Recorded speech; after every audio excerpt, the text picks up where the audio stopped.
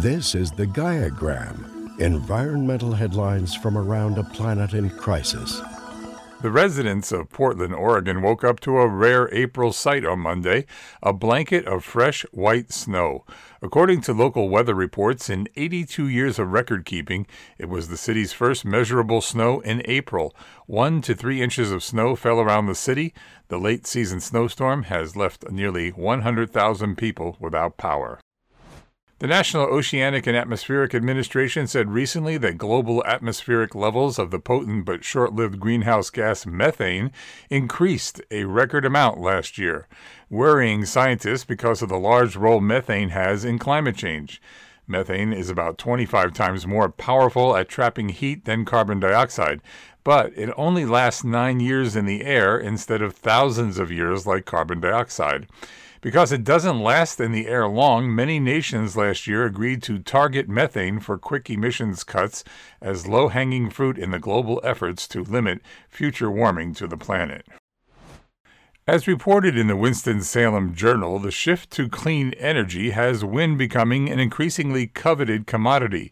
In windy coastal areas like North Carolina, offshore winds present an opportunity to replace significant amounts of electricity generated through burning of coal and natural gas with power harnessed by legions of oversized spinning turbines and sent to shore through miles of undersea cable. While the U.S. is still an offshore wind energy upstart compared to Europe and China, the federal government has committed to change that by granting ocean lease rights for large-scale wind farm projects. This represents a huge opportunity for North Carolina. A planned community in Austin, Texas, is harnessing the power of geothermal energy to slash homeowners' energy costs and carbon emissions.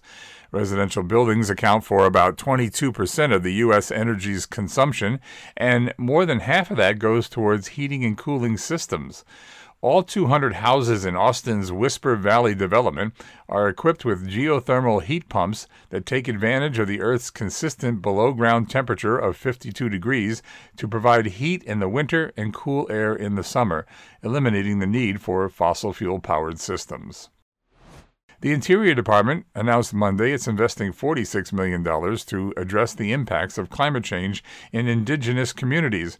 According to NOAA, 40% of federally recognized U.S. tribes live in Alaska Native communities, where the accelerated rate of rising temperatures, melting sea ice, and thawing permafrost have taken a toll on critical infrastructure and traditions. Some coastal communities have been forced to relocate to higher ground, while others have had to adjust to habitat degradation and extreme changes in ecosystems.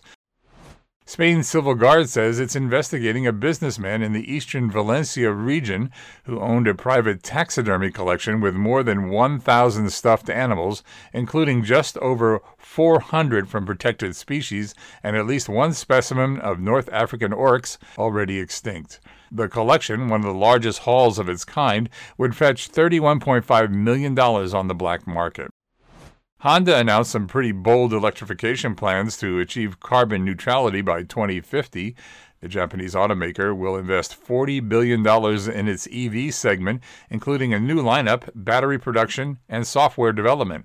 Honda will offer 30 new EVs by 2030, which is currently only offering one electric vehicle, which itself is limited to the European market. As found in Inverse Daily, the United Nations Intergovernmental Panel on Climate Change, released recently, stipulates that out of the 60 behavioral and lifestyle changes that the report's authors analyzed, the most impactful action was switching to walking and cycling and using electrified transport. A combination of denser housing and transit-oriented development, including a shift toward walking and cycling, could reduce urban energy use by 23 to 26% by 2050.